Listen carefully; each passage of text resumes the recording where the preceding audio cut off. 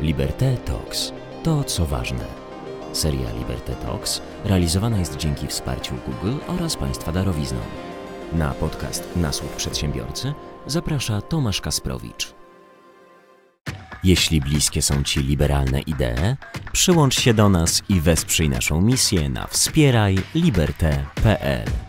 Tylko dzięki Twojej pomocy będziemy w stanie utrzymać stałą działalność. Witaj na pokładzie. Dzień dobry, witam Państwa, witam w kolejnym Nasłuchu przedsiębiorcy. Dzisiaj porozmawiamy o temacie, który ostatnio przycichł, a chyba nie powinien, bo ciągle jest aktualny, za to mamy pewną perspektywę, a tym tematem jest szeroko reklamowany niegdyś za grube miliony Polski Ład, a potem Polski Ład 2.0. I o tym, co z niego wynika i czego się z niego nauczyliśmy, chciałem dzisiaj porozmawiać z głównym ekonomistą foru i pracownikiem SGH, panem Sławomirem Dudkiem. Dzień dobry. Dzień dobry. No więc przeszliśmy przez tą epopeję, a przynajmniej zakładam, że przeszliśmy, bo ostatnia fala przyszła 1 lipca. Czy to można powiedzieć, że ten 1 lipca, czyli nowy Ład 2.0 to jest śmierć nowego ładu, czy jakichś konwulsji jeszcze się możemy spodziewać?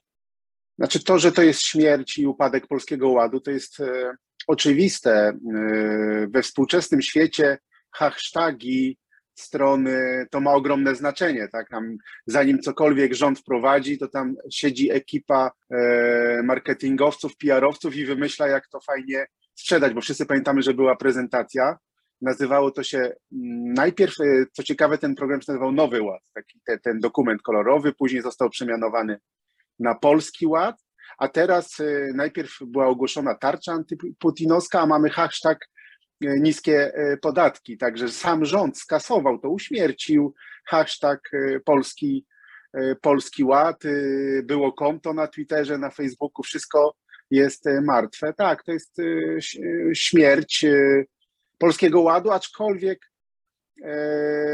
upadek Polskiego Ładu nie zlikwidował bałaganu. Pewne rzeczy, powiedzmy, ta ulga dla klasy średniej, być może wejdziemy w szczegóły, to był taki nowotwór, ja mówię to brutalnie, to był nowotwór na systemie podatkowym. No to było coś kuriozalnego, jakiś ten wzór skomplikowany, co grosz wyliczany, wszyscy nie wiedzieli, jak się z tym, także wycięcie tego nowotworu, przepraszam za sformułowanie, było niezbędne i konieczne, ale niczego w systemie nie naprawiło i zmiana hashtaga nic nie zmienia, a hasło chyba Polski Ład zostanie w tym sensie, że no, bo ono zyskało niestety ironiczne znaczenie i wszyscy, jak mówimy Polski Ład, no to trochę chyba ironicznie i Polski Ład 2.0, 3.0, to będzie oznaczał, że dalej mamy ten bałagan w systemie podatkowym i cały czas go łatamy, choć rząd go uśmiercił, tak? Tak, takie nowoczesne polonische Wirtschaft, tak? Tak. Pewnie trzeba by zmienić definicję w słownikach i szczególnie w niemieckich, bo trzeba tam zamiast właśnie Wirtschaft to używać po prostu polonische Order, czy jak tam. Ordnung, tak. Ordnung, w cudzysłowie oczywiście. Tak, szczególnie, że ten polonische Wirtschaft w Niemczech się mocno zmienił w znaczeniu na plus. W ostatnich latach chyba nowe słowo było potrzebne. Ja powiem tak, no, ulga dla klasy średniej, rzeczywiście taki mały potworek, który sobie tam był i który spowodował dużo zamieszania na początku, to był problem swoją drogą, ale to chyba ze śmiercią Polskiego Ładu nie mamy końca problemów związanych z Polskim Ładem. Nie dalej jak dzisiaj zmagałem się z kolejnym problemem, z tym, jak policzyć składkę zdrowotną dla przedsiębiorcy na skali podatkowej, bo nikt nie wie, jak to zrobić, jak po drodze są straty i zyski. To zamieszanie wydaje się nie mieć końca. Czy się spodziewamy jakiegoś uklepania, czy to tak będzie rzeczywiście, że co kwartał będziemy mieli poprawki? Tak, znaczy umówmy się, rząd chciał uśmiercić Polski Ład marketingowo, bo skasował ten hashtag, ale jemu się nie udało. To wycięcie ulgi dla klasy średniej, tam pewne poprawki, one nie zmieniają. Bałagan i ślady po tamtym Polskim Ładzie 1.0 zostają i cały czas będziemy się z tym zmagać. Ja taką mam analogię do tego wszystkiego, bo to, co rząd nam wprowadził, to de facto powiedział nam na kilka tygodni przed początkiem tego roku, że zmienia ruch z prawostronnego na lewostronny. Wszyscy totalnie zaskoczeni, kierownice mamy po lewej stronie, znaki, pasy, wszystko jest ustawione pod ruch prawostronny. No i rząd to wprowadził. Samorządy zaczęły przemalowywać pasy, ludzie zaczęli kupować te samochody. No i kilka tygodni po rozpoczęciu rząd stwierdził, nie, wracamy jednak zostajemy przy ruchu prawostronnym. No, to jest jeden wielki bałagan i ślady tego zostają, ale co zostaje? No bo na przykład dalej kwestia opodatkowania przedsiębiorców. No, rząd taki chaos prowadził. Mamy w tej chwili kilka sposobów naliczania składki zdrowotnej. W zasadzie ten sam przedsiębiorca, jak chce zdecydować, to ma do wyboru 4, jeżeli nie 5 rodzajów różnego sposobu naliczania składki zdrowotnej. Mamy 4 sposoby naliczania podatku dochodowego od osób fizycznych. Jeżeli chodzi o składki na ubezpieczenia społeczne, no też tam mamy ulgę na start, mamy różnego rodzaju zawieszenia. Tak jakby kiedyś próbowaliśmy to wyliczyć, to tak ktoś, kto zakłada działalność gospodarczą, to ma przed sobą kilkaset kombinacji różnego rodzaju składek, ulg, PIT-u, składek zdrowotnych i teraz musi sobie wybrać jakąś ścieżkę, którą idzie i która mu się opłaca i musi przewidzieć, co będzie dobre. No, rząd wprost zmusza do optymalizacji, no bo zmusza nas do szukania, która forma, kiedyś to był wybór formy opodatkowania, tak? Była jedna składka zdrowotna, jedna składka ubezpieczeniowa. Teraz rząd, żeby skomplikować, to już mamy naprawdę tego mnóstwo, to zostaje. Jeżeli chodzi o opodatkowanie przedsiębiorców, to, że jest wyższe dla przedsiębiorców, to też zostaje z nami. Jeden wielki bałagan. Zobaczymy, co będzie w rozliczeniu rocznym. A jeżeli chodzi o umowę o pracę, rzeczywiście wycięto tą ulgę dla klasy średniej, ale dalej to jest kłamstwo, bo minister Soboń mówi, że nie będzie kilku systemów podatkowych. No to w tym roku naprawdę mamy, bo mamy Polski Ład 1.0 do lipca, od lipca mamy niskie podatki, ale to jest Polski Ład 2.0, 3.0, a od przyszłego roku mamy już zupełnie jeszcze troszeczkę inny system podatkowy, a dalej jeszcze jest stary system obowiązujący do 2021. I minister Soboń mówi, że to nieprawda, że od przyszłego roku będzie jeden system, ale jest nieprawda, bo w ustawie o naliczaniu składki zdrowotnej dla umowy o pracę i umów pokrewnych dalej jest odwołanie do systemu z 2020, obowiązującego do końca 2021 roku. Tam jest taki przepis, kwestia zerowania się składki zdrowotnej i cały czas tam pozostaje to odwołanie. No, to inaczej.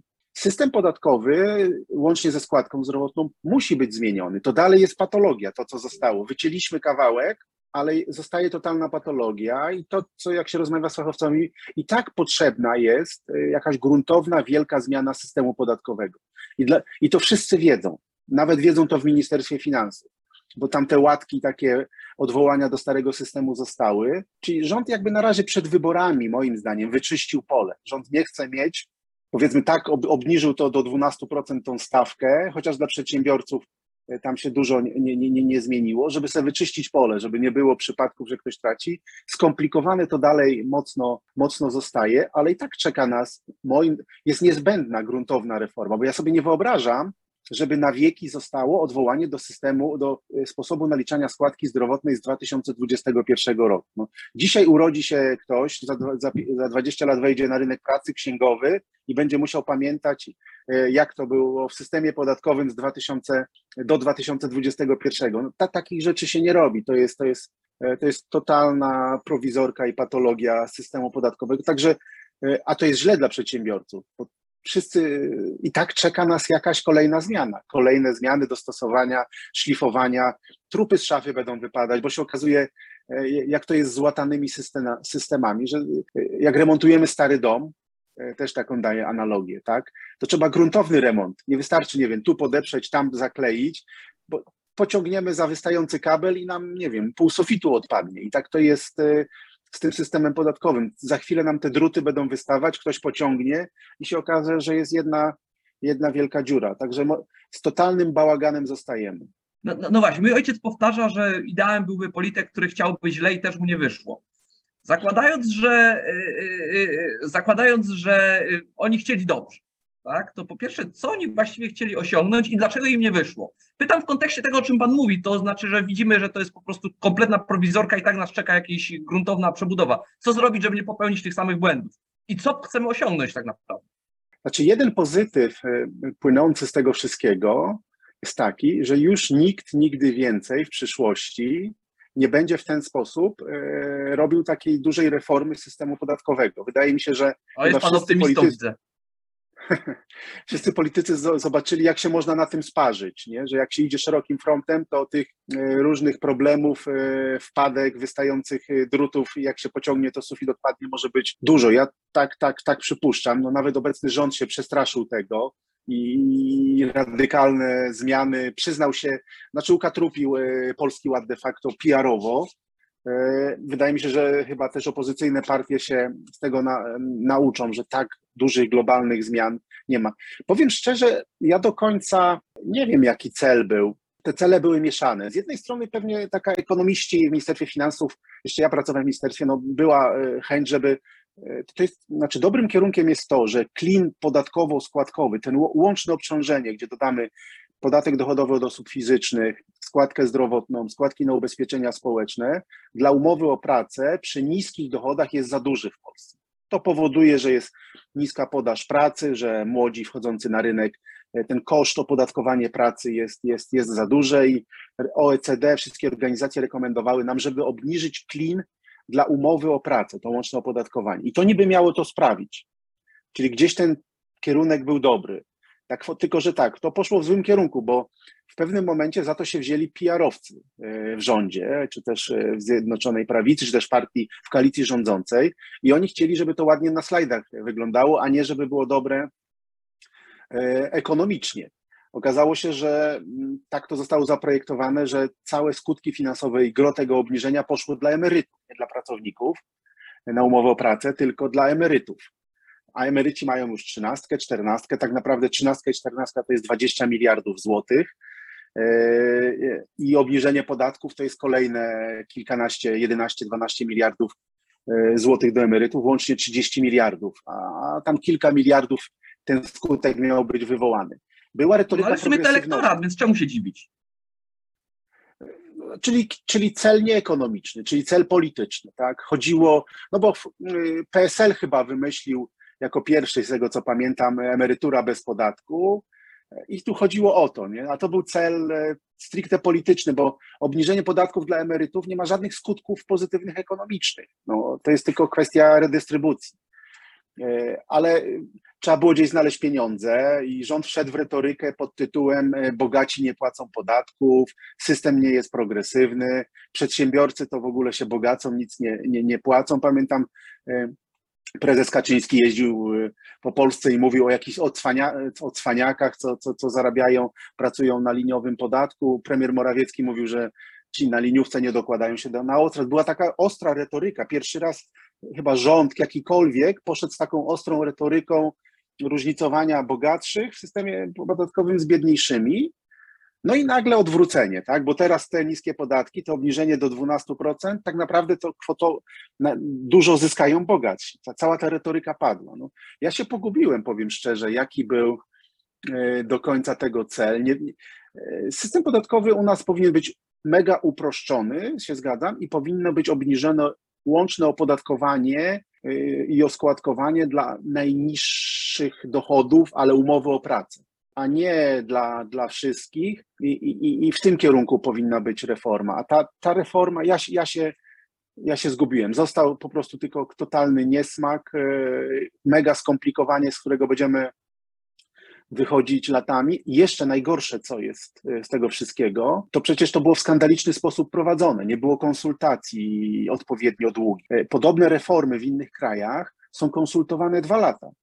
Bo to była bardzo duża reforma, dotykająca prawie każdego podatnika, wszystkich działalności, zmiana pewnej filozofii, bo składka zdrowotna nie była odliczana, troszeczkę działalność gospodarcza, inne podejście i składka zdrowotna proporcjonalna, a tutaj była ekspresowa procedowanie, kompletny brak przygotowania operacyjnego, ten bałagan na początku, nikt nie słuchał, nie było na Radzie Dialogu Społecznego, w Sejmie była ekspres szybki I to, co najgorsze jest, to jest podważenie zaufania obywateli do państwa, do systemu podatkowego.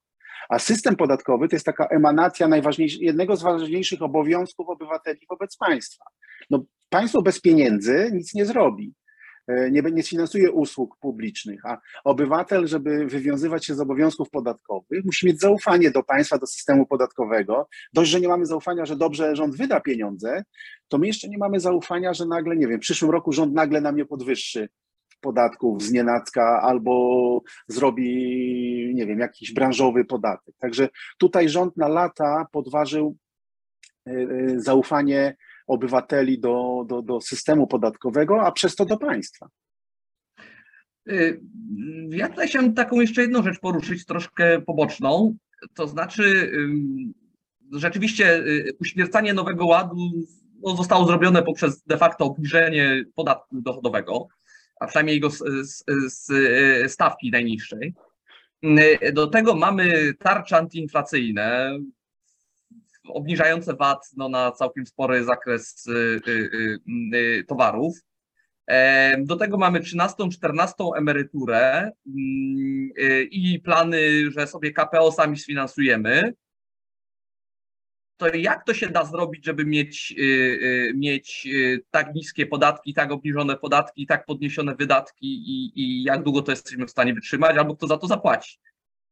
Nie da się tego zrobić, nie da. Właśnie to nie da się mieć cukierki i zjeść cukierki. Znaczy, to jest, o ile powiedzmy stawka podatkowa 12%, dla liberała, wolnorynkowca jest jakby bardzo dobrym rozwiązaniem i gdyby nie to, że cała ta otoczka, że w trakcie roku, bo pamiętajmy, my to robimy w trakcie roku, systemów podatkowych nigdy nie powinno się zmieniać w trakcie roku, nawet jeżeli są korzystne, bo na pewno ktoś nie zdążył, nie podjął dobrych decyzji i nie może już cofnąć rzeczywistości. Ale pytanie jest rzeczywiście, z czego to sfinansować. To jest łączna wyrwa w dochodach podatkowych, to jest 30 miliardów złotych.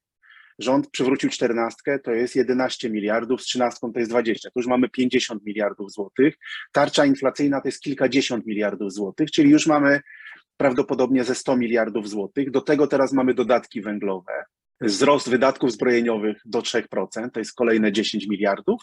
No i rząd przecież zapowiedział wcześniej, że będzie dochodził do 7% na zdrowie. Takich cudów nie ma, żeby jednocześnie obniżać podatki i trwale zwiększać wydatki. No bo wiadomo, 14 zostanie z nami na lata. Nie wiem, kto się zdecyduje, żeby ją wyjąć. Rząd ją nagle przywrócił pod presją słupków wyborczych. My na razie, rząd nie powiedział, z czego to sfinansuje. Moim zdaniem to na pewno nie zdecyduje się na obniżenie jakichś wydatków czy cięć socjalu. Dowiemy się o nowych podatkach. Ja nie jestem naiwny.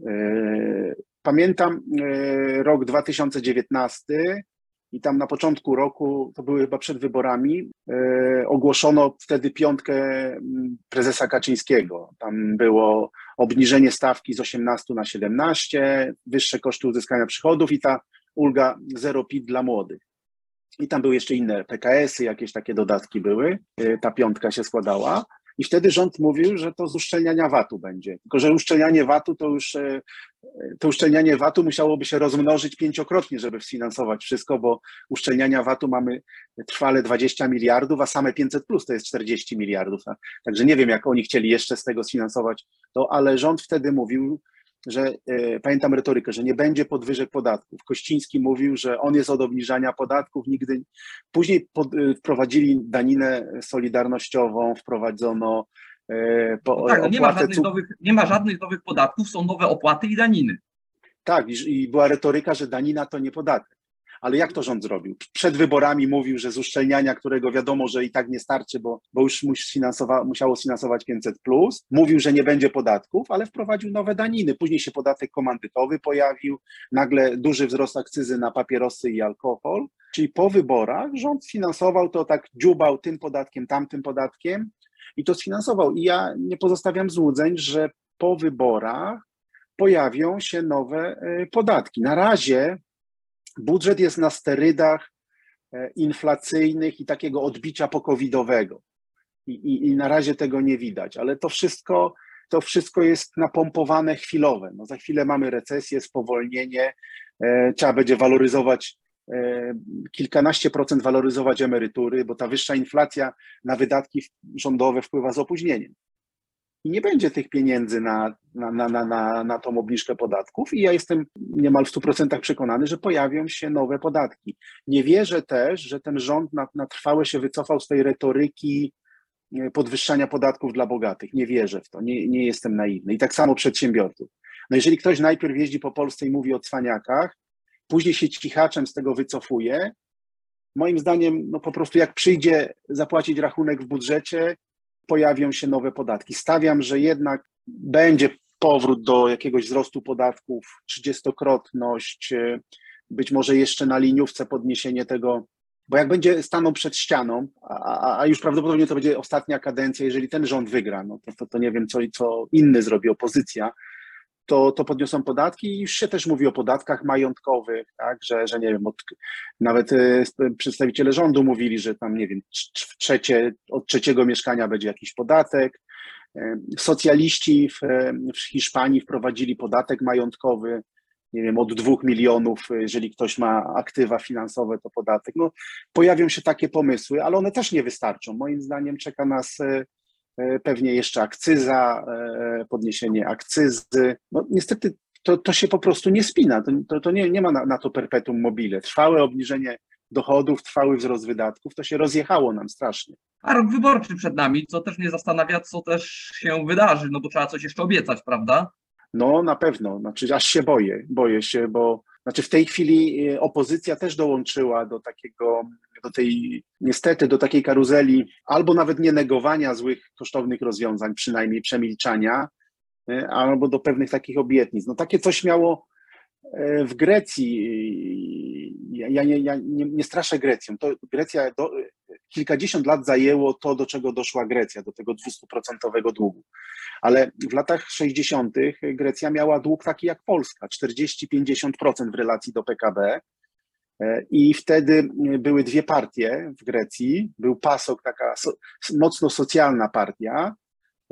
Porównałbym ją do obecnej koalicji rządzącej w zakresie ekonomicznym, bo to była taka rzeczywiście obiecująca transfery partia. I była Nowa Demokracja, taka bardziej centrum, czyli porównanie do Platformy, czy też do Koalicji Obywatelskiej. No i później Nowa Demokracja dołączyła do obiecywania i te partie się ścigały co wybory. To trwało kilka kadencji, wydarzyło się kilka kryzysów w tym czasie i za każdym razem dług był podbijany. W Grecji wymyślono 13 i 14 dla emerytów. W Grecji pierwszy raz, to był jedyny kraj wtedy, który obniżył wiek emerytalny. Naprawdę mamy pewne takie analogie, aczkolwiek gospodarka jest dużo silniejsza, ale pewne podobieństwa jest. Ja się boję tej spirali populizmu i widać, że na bogato. No, dodatki węglowe dla wszystkich za kilkadziesiąt miliardów złotych prawdopodobnie. Czy ktoś jest bogaty, czy nie, czy cierpi ubóstwo energetyczne, to na to nas nie stać i gdzieś za to zapłacimy wkrótce. Ale to wydaje mi się, ponarzekam, tak jak wszyscy zawsze narzekają, na brak edukacji ekonomicznej, tak, że cena to jest jakiś sygnał, prawda? Jak cena idzie do góry, to znaczy, że czegoś jest mało w porównaniu do tego, co jest zapotrzebowanie.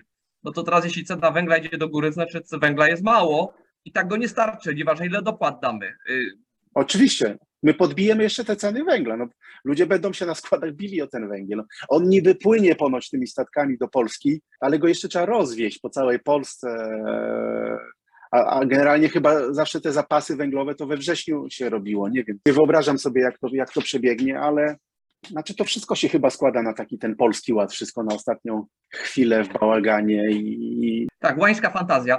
No dobrze, a to teraz idąc w kierunku przyszłości, to znaczy niekoniecznie przyszłości, której się spodziewamy, bo ta nie jest zbyt różowa, jak już żeśmy omówili, ale bardziej przyszłości tego, co właściwie powinno się wydarzyć i jak należy to zrobić, żeby nie skończyć tak z Polskim Ładem, bo nawet zakładając, że tam były same cne zamysły i pomysły, samo najlepsze dla Polski, no to nie wyszło, tak? To co powinniśmy zrobić, jak to powinniśmy zrobić, żeby to zadziałało? Ale mówimy o reformie podatkowej, tak? Znaczy przede wszystkim nasz system podatkowy wymaga uproszczenia. Jest takie badanie takiej amerykańskiej amerykańskiego think tanku Tax Foundation na temat skomplikowania systemów podatkowych na świecie i my jeszcze przed Polskim Ładem byliśmy tam na przedostatnim miejscu spośród krajów OECD. Za nami były Włochy. Tak jak ja mówię, jeżeli oni teraz uwzględnią jeszcze ten Polski Ład, to po prostu przebijemy dno, bo już dalej się nie będzie. Także system podatkowy, my powinniśmy to wszystko uprościć, skorzystać. Znaczy nie widzę przesłanek, żeby było kilka sposobów naliczania składki zdrowotnej, żebyśmy mieli tyle tych komponentów i różnego rodzaju składek, fundusz gwarantowanych świadczeń pracowniczych, jakaś 001. To powinno być jakoś uproszczone, przeglądnięte. Powinniśmy dążyć do jednolitej płatności. Nie tyle mówię, że jednolitej daniny, jednej stawki, ale tak, żeby każdy podatnik, przynajmniej na umowę o pracę, potrafił sobie, wiedział, ile łącznie płaci. Przeciętno, bo to jest też z tą edukacją związane. Ja też z Pawłem Wojciechowskim była taka grupa Jednolita Danina, taki projekt się pojawiał, ale tu chodziło generalnie o uproszczenie i to, żeby dało się w prosty sposób przedstawić wszystkie podatki i składki, żeby przeciętny pracownik wiedział, ile właśnie tego płaci, bo przeciętny tylko wie, że jakiś PIT płaci, ale już ile składki zdrowotnej, ile składek na ubezpieczenia społeczne. I wtedy rząd może manipulować to, co zrobił teraz rząd, żeby niby zwiększył kwotę wolną, ale spowodował, że składka zdrowotna nie jest już odliczana od PIT. Tego wcześniej nikt nie wiedział, przeciętny pracownik. Na początku rząd liczył na to, że nikt się nie zorientuje, tak? Że tak jest. A jakby były proste podatki, to też by była demokratyczna kontrola właśnie nad tym procesem. Wszyscy by wiedzieli, ile płacą. Dlaczego przedsiębiorcy tak mocno się odzywają przy wszystkich zmianach podatkowych? Bo oni płacą swoje podatki. Oni dokładnie wiedzą, ile płacą podatków, składki zdrowotnej, składki na ubezpieczenia społeczne. Ale ich jest 2 miliony, a podatników na umowie o pracę jest kilkanaście milionów i oni w zasadzie nie wiedzą, ile płacą. Dla nich to jest jakaś czarna skrzynka, ktoś tam za nich płaci. I moim zdaniem, No to dobrze wiedzą, ile przychodzi na konto i dlatego ten cały Polski Ład się wysypał bardzo szybko, tak? No wiem, ale o to chodzi, że szybciej by się wysypał, bo dopiero musiały powstać kalkulatory, musiała być cała akcja ekonomistów, dziennikarzy i taka zawirucha medialna. A tak to jakby było to w bardziej przejrzysty sposób, w bardziej ujednolicony, jednolite podstawy. Także uważam, że reforma właśnie powinna iść w kierunku ujednolicenia. Na pewno powinno być też mamy bardzo dużo ulg i różnego rodzaju. Mamy z jednej strony 500+, i mamy ulgę w PIT-ie na dzieci. To są de facto te same instrumenty. No, moim zdaniem powinno to być w jakiś sposób ujednolicone, tak żeby nikt nie tracił, ale żeby to był bardzo podobny instrument. Tak? Należy się przyjrzeć tym wszystkim rodzajom ulg i je skonsolidować, żeby ich było mniej, żeby to było bardziej przejrzyste. Na pewno trzeba też, jedna rzecz, że powinien być też taki kodeks, jak zmieniać, w Wielkiej Brytanii jest taki kodeks, w Wielkiej Brytanii jest napisany kodeks, jak przeprowadzać konsultacje i reformy systemu podatkowego. I tam jest napisane, ile minimalnie konsultacje, jakie etapy. Tam oni teraz jakąś drobną zmianę robią i właśnie na 2 lata przed już zaczęli konsultacje, a termin wprowadzenia jest 2 lata do przodu, czyli w tym kierunku. No i tak naprawdę jedna rzecz to, jeżeli chodzi o podatki od przedsiębiorstw, to moim zdaniem kierunkiem powinien być taki prawdziwy CIT estoński, nie ten, który my mamy, który jest bardzo skomplikowany i nikt nie wie, bo opodatkowanie przedsiębiorców mamy właśnie CIT estoński, mamy PIT, te różne rodzaje składek, mamy różne rodzaje ulg, ulga na start, CIT 5%, CIT 9%, no przecież to jest makabra, no to trzeba wszystko uprościć. W Estonii jak wprowadzano CIT, to napisano, ta ustawa była na 5 stronach chyba, czy tam na kilku stronach. I to polegało. CIT estoński dość, że powodował, że jak ktoś inwestował, to nie było podatku, to on jeszcze uprościł system podatkowy. A u nas CIT estoński dołożono do plątaniny przepisów, które już istnieją. I jeszcze jedno, że moim zdaniem podatki nie powinny być, nie wiem, jakieś zespoły robocze, ale ekspertów powinny nad nimi pracować, a nie politycy. To powinno być z dala od tych PR-owców, którym im to zależało, żeby była kwota, żeby emerytura bez podatku. Tak? Oni to hasło zapisali, powiedzieli, róbcie co chcecie, macie się do tego dopasować. A to powinno być na odwrót. Najpierw ekonomiści powinni pewne uproszczenie, takie ramy tego systemu podatkowego zrobić, takie uniwersalne, a politycy powinni zdecydować tylko parametrami, jak je zmienić, które, czy jaką progresywność, czy w ogóle progresywność. I na pewno w kierunku uproszczenia. Proste podatki, znaczy skomplikowane podatki nie mogą być sprawiedliwe, bo nie wiemy do końca, ile płacimy, te bodźce są zaburzone. Skomplikowane podatki, tak naprawdę ktoś, kto mało zarabia, nie jest sobie w stanie z nimi poradzić, a ktoś bogatszy, który może zainwestować w doradcę, bardziej sobie z nimi poradzi. Także im bardziej te podatki będą proste, tym bardziej będą mogły być sprawiedliwe. Ja jeszcze widzę dwa problemy z naszym systemem podatkowym. Jeden to dotyczy pomieszania opodatkowania prowadzenia działalności gospodarczej z PIT-em. Tak? Czyli generalnie prowadzi to później do porównywania na przykład właśnie PIT-u liniowego z zwykłym PIT-em i możliwości opowiadania o tych cwaniakach i tak dalej, i tak dalej.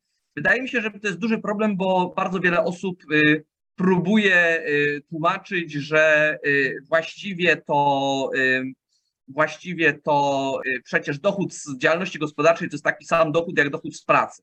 To jest grubą nieprawdą, prawda, z wielu przyczyn, tak, no bo ten dochód z działalności gospodarczej musi wystarczyć na inwestycje i wiele jeszcze różnych innych rzeczy, i z drugiej strony to nie są pieniądze, które się dostaje, tak, bo dochód to nie jest pieniądz, w przeciwieństwie do umowy o pracę zasadniczej, jeśli pensja jest wypłacona, to dochód jest, kropka.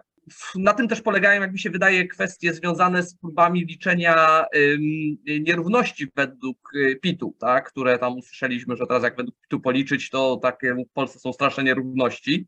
Tu się wydaje mi, że jest jakiś problem, że rzeczywiście to opodatkowanie być może powinno być tutaj jakoś zmienione, żeby działalność gospodarcza była podatkowana na jednych zasadach innych niż działalność, nazwijmy to, osobista. Tak, to znaczy ja uważam, że jednym właśnie z największych problemów jest ta jednoosobowa działalność gospodarcza, która jest dosyć spora relatywnie w porównaniu do innych krajów, ale wszyscy wrzucili właśnie do jednego worka tą jednoosobową działalność gospodarczą. Ona się nazywa jednoosobowa, to jest w ogóle ona się nazywa samozatrudnienie jednoosobowa, a to jest tak naprawdę to jest firma rozliczająca się w postaci PIT-u, tak powinno się mówić, nie podatku CIT od przedsiębiorstw, tylko PIT-u, ona może zatrudniać i do jednego worka wrzucono pielęgniarkę, która być może przymuszona, ale niekoniecznie, bo może być po prostu firmą, różnie to jest, prowadzi działalność gospodarcza, tam będzie i hydraulik, tam będzie budowlaniec, ale tam będzie budowlaniec, który wykańcza i sam pracuje, ale może być ktoś, kto zatrudnia budowlaniec 10 osób, tam będą adwokaci, eksperci, ale tam też są duże firmy. My sprawdziliśmy ponieważ wszędzie na świecie istnieje taka formuła, że może być małe przedsiębiorstwo, które się rozlicza w postaci PIT-u. To wtedy się mówi, że ona jest nieinkorporowane przedsiębiorstwo, czyli nie ma osobowości prawnej, tylko jest po prostu całym majątkiem odpowiada i się rozlicza PIT-em. I to wszędzie na świecie istnieje, może nie w takiej skali, ale w Polsce w postaci PIT-u rozliczają się naprawdę bardzo duże firmy. I na 1000 największych firm w całej Unii Europejskiej rozliczających się na PIT-cie, połowa jest z Polski. I to są na przykład cała branża mięsna. Jak ktoś pójdzie do sklepu i te wędliny markowe, dobre wędliny, znane marki, to są firmy rozliczające się na PIT-cie. To są firmy zatrudniające po kilka tysięcy osób, mające sieć handlową w całym. I one rzeczywiście nabijają te dochody i wyglądają bardzo, bardzo to jest jakiś samozatrudniony, zarabiający krocie. Nie, to jest firma zatrudniająca kilka tysięcy i tych firm jest bardzo dużo. Cała branża meblowa, Zagłębie to w województwie wielkopolskim, które tam istnieje, branża mięsna, branże spożywcze, duże firmy budowlane są w tym. I nie możemy tego wszystkiego wrzucić do worka i mówić, że i na siłę wrzucać to do etatu. To jest w ogóle jakieś poplątanie z pomieszaniem. Dlatego moim zdaniem częściowo powinien być CIT estoński, taki pełny, uproszczony, prosty dla tych osób, być może, czyli część tych bogatszych firm mogłaby wtedy powędrować do CIT-u estońskiego, bo CIT estoński jest w zasadzie tym samym, co liniowy podatek. Przy CIT-cie estońskim można powiedzieć, że będzie liniowy podatek, ale z drugiej strony, moim zdaniem nadużyciem jest rzeczywiście, jeżeli ktoś jest de facto, ma biurko, siedzi w firmie i de facto przy jednym biurku ktoś siedzi na jednoosobowej działalności gospodarczej, a przy drugim biurku ktoś na etacie. No to jest jakieś nadużycie. Ale takich przypadków na te 2 miliony, 2,5 miliona przedsiębiorców gdzieś są szacunki, że może jest 100 000. I my chcemy przez ten przypadek wszystkich na siłę wrzucić do umowy o pracę. I ja uważam, że to jest bardzo źle. Coś pomiędzy, świat się zmienia. Mamy coraz więcej takich freelancerów, zawodów, gdzie ktoś może świadczyć usługę na całym świecie. Może siedzieć w domu nie wychodząc i właśnie świadczyć usługę wszędzie i się rozliczyć. I my nie możemy zlikwidować tej grupy społecznej. Musimy, i tam jest ryzyko, tam musi być inwestycja, tam nie ma urlopu, tam nie ma wielu rzeczy. To nie jest tak, że ktoś na siłę, znaczy wykorzystuje system, on po prostu prowadzi działalność gospodarczą. Moim zdaniem nie można na siłę wrzucić wszystkich do umowy o pracę. To by było wyleczka z kąpielą i naprawdę mogłoby być szkodliwe dla rozwoju gospodarczego. Ale rzeczywiście trzeba się temu dokładnie przyjrzeć. I ja jeszcze właśnie pracując w Ministerstwie Finansów, nie wiem, czy taka analiza jest zrobiona, ale ja rozpocząłem taki projekt, który miał polegać na bardzo dokładnym zbadaniu tej heterogenicznej grupy przedsiębiorców rozliczających się na PIT, żeby zobaczyć, kto tam jest, ile zarabia, jaka branża, czy zatrudnia, czy inwestuje, czy eksportuje. Do tego trzeba by było dołożyć analizę, jakie są motywacje za tym idące. Znaczy, ja sobie mogę wyobrazić jeszcze inną sytuację. W ogóle można też zlikwidować etat i powiedzieć, że wszyscy jesteśmy przedsiębiorcami. Można w drugą stronę pójść. Ale uważam, że jest bardzo niebezpieczne takie na siłę zlikwidowanie możliwości prowadzenia rzeczywiście jednoosobowej działalności gospodarczej przez osoby, które są freelancerami, ale mogą świadczyć usługi dla kilku podmiotów na całym świecie. Jeżeli my tutaj dowalimy, przepraszam za sformułowanie, takie opodatkowanie jak na etacie, to te osoby uciekną. One mogą pracować wszędzie na świecie i nie da się ich wyłapać. Będzie musiał być tak opresyjny system podatkowy, żeby wyłapać te osoby, że to jest niewyobrażalne. Druga rzecz, która mnie uderza, to jest coś, co było zawsze. Tak, można powiedzieć, z większym lub mniejszym natężeniem, natomiast teraz jest natężeniem, którego nie sposób... Polskie prawo było zawsze skomplikowane, zawsze było niejasno napisane, tak, i cokolwiek się pojawiało, to tak naprawdę jak to będzie działać, to było wiadomo tak, z 1,5 roku po wejściu w życie, jak już się pojawiły wyroki NSA. To najszybciej. Tak, to już wtedy było wiadomo, jak na pewno to trzeba stosować, wcześniej nie było wiadomo. No to, co mamy teraz, to jest karuzela. Właściwie w samym styczniu mieliśmy zmian chyba ze 4, tak, te nowelizacje, już nie mówiąc o rozporządzeniu, które nie miało mocy prawnej, które nie wiadomo, czy stosować, czy nie stosować. Co z tym fantem robić? Nie wiem, jako przedsiębiorca i jako przedsiębiorcy, którzy ze mną współpracują, no nawet niewielu narzeka na poziom opodatkowania, tylko na to, że koszt dostosowania się do tych przepisów jest kosmiczny, a ryzyko jest jeszcze większe, bo nigdy nie wiadomo, czy się robi dobrze, czy się robi źle. Czy tu istnieją jakieś mechanizmy sensowne, które by nas ochroniły, krótko rzecz ujmując, przed taką karuzelą, jazdą bez trzymanki, bez zabezpieczeń, żeby coś takiego się więcej nie zdarzyło? Znaczy, moim zdaniem to jest taki właśnie problem. Formalnie nie da się tego jakoś zapisać. To jest taka kultura legislacyjna.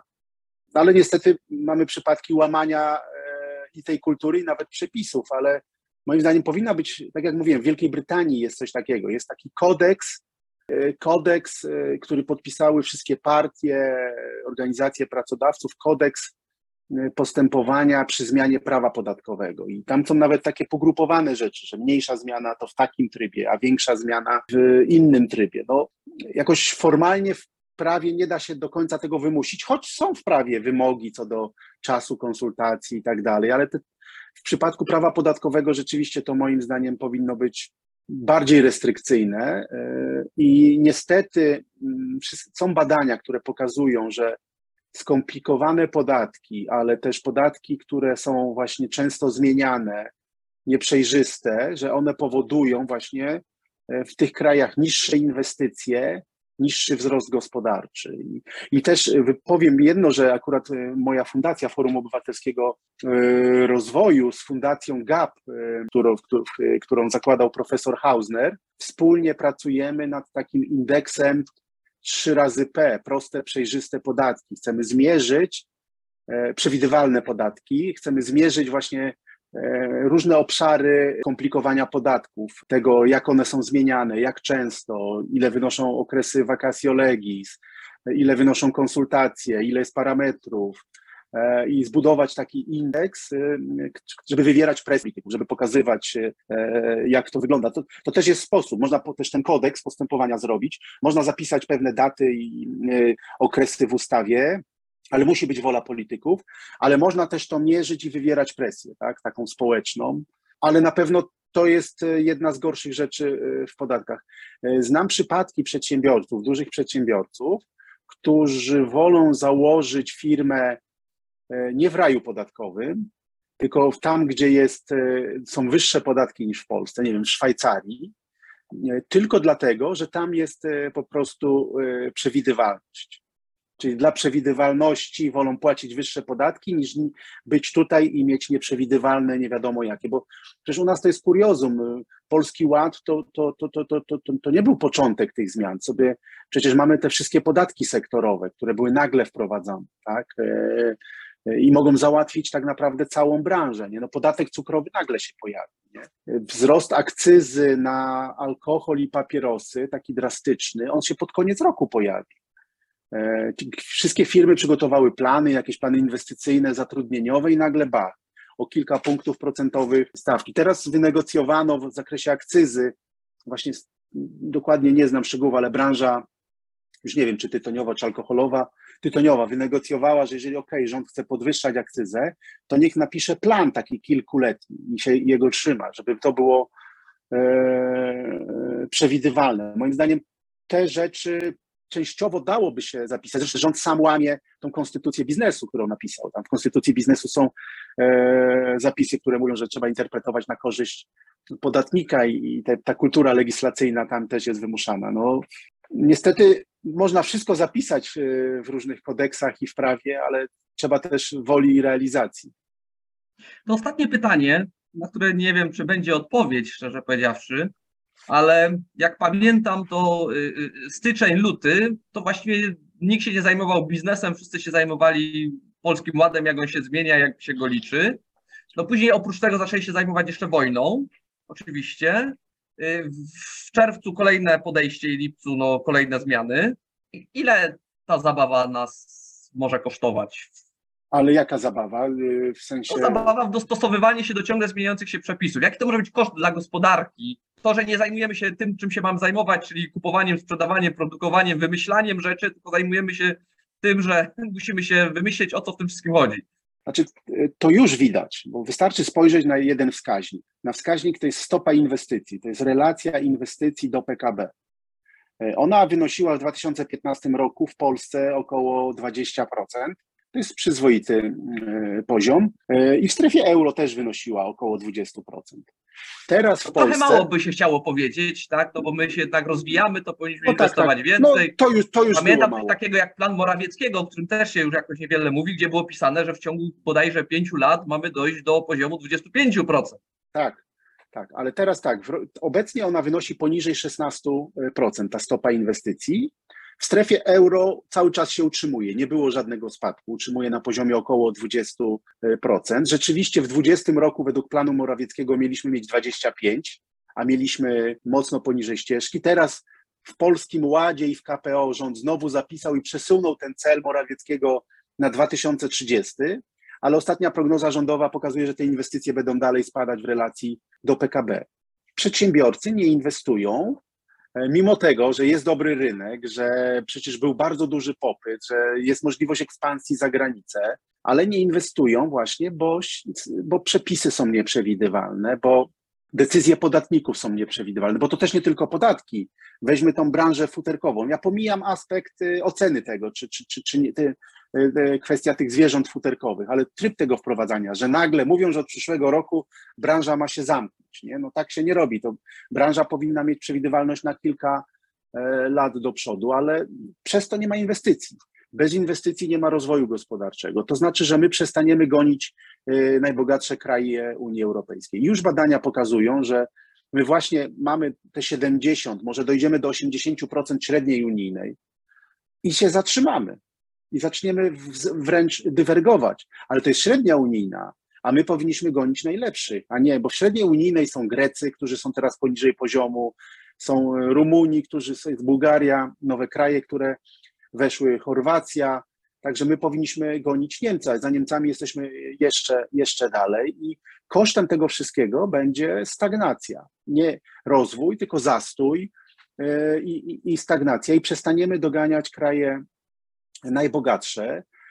Możemy obserwować to, że polskie firmy będą wychodzić albo częściowo robić drugą nogę za granicą. Ja też znam takie przypadki właśnie, że dla bezpieczeństwa ktoś ma duży biznes globalny, eksportował dużo, ale zaczyna robić odnogę w innych krajach Unii Europejskiej, bo tam ma bardziej przewidywalne przepisy, bo tu nie wiadomo, czy ktoś nie powie, że ma nadzwyczajny zysk i mu wielki podatek wprowadzi. Moim zdaniem czeka nas na takiej stagnacji, jeżeli chodzi o długookresowy rozwój.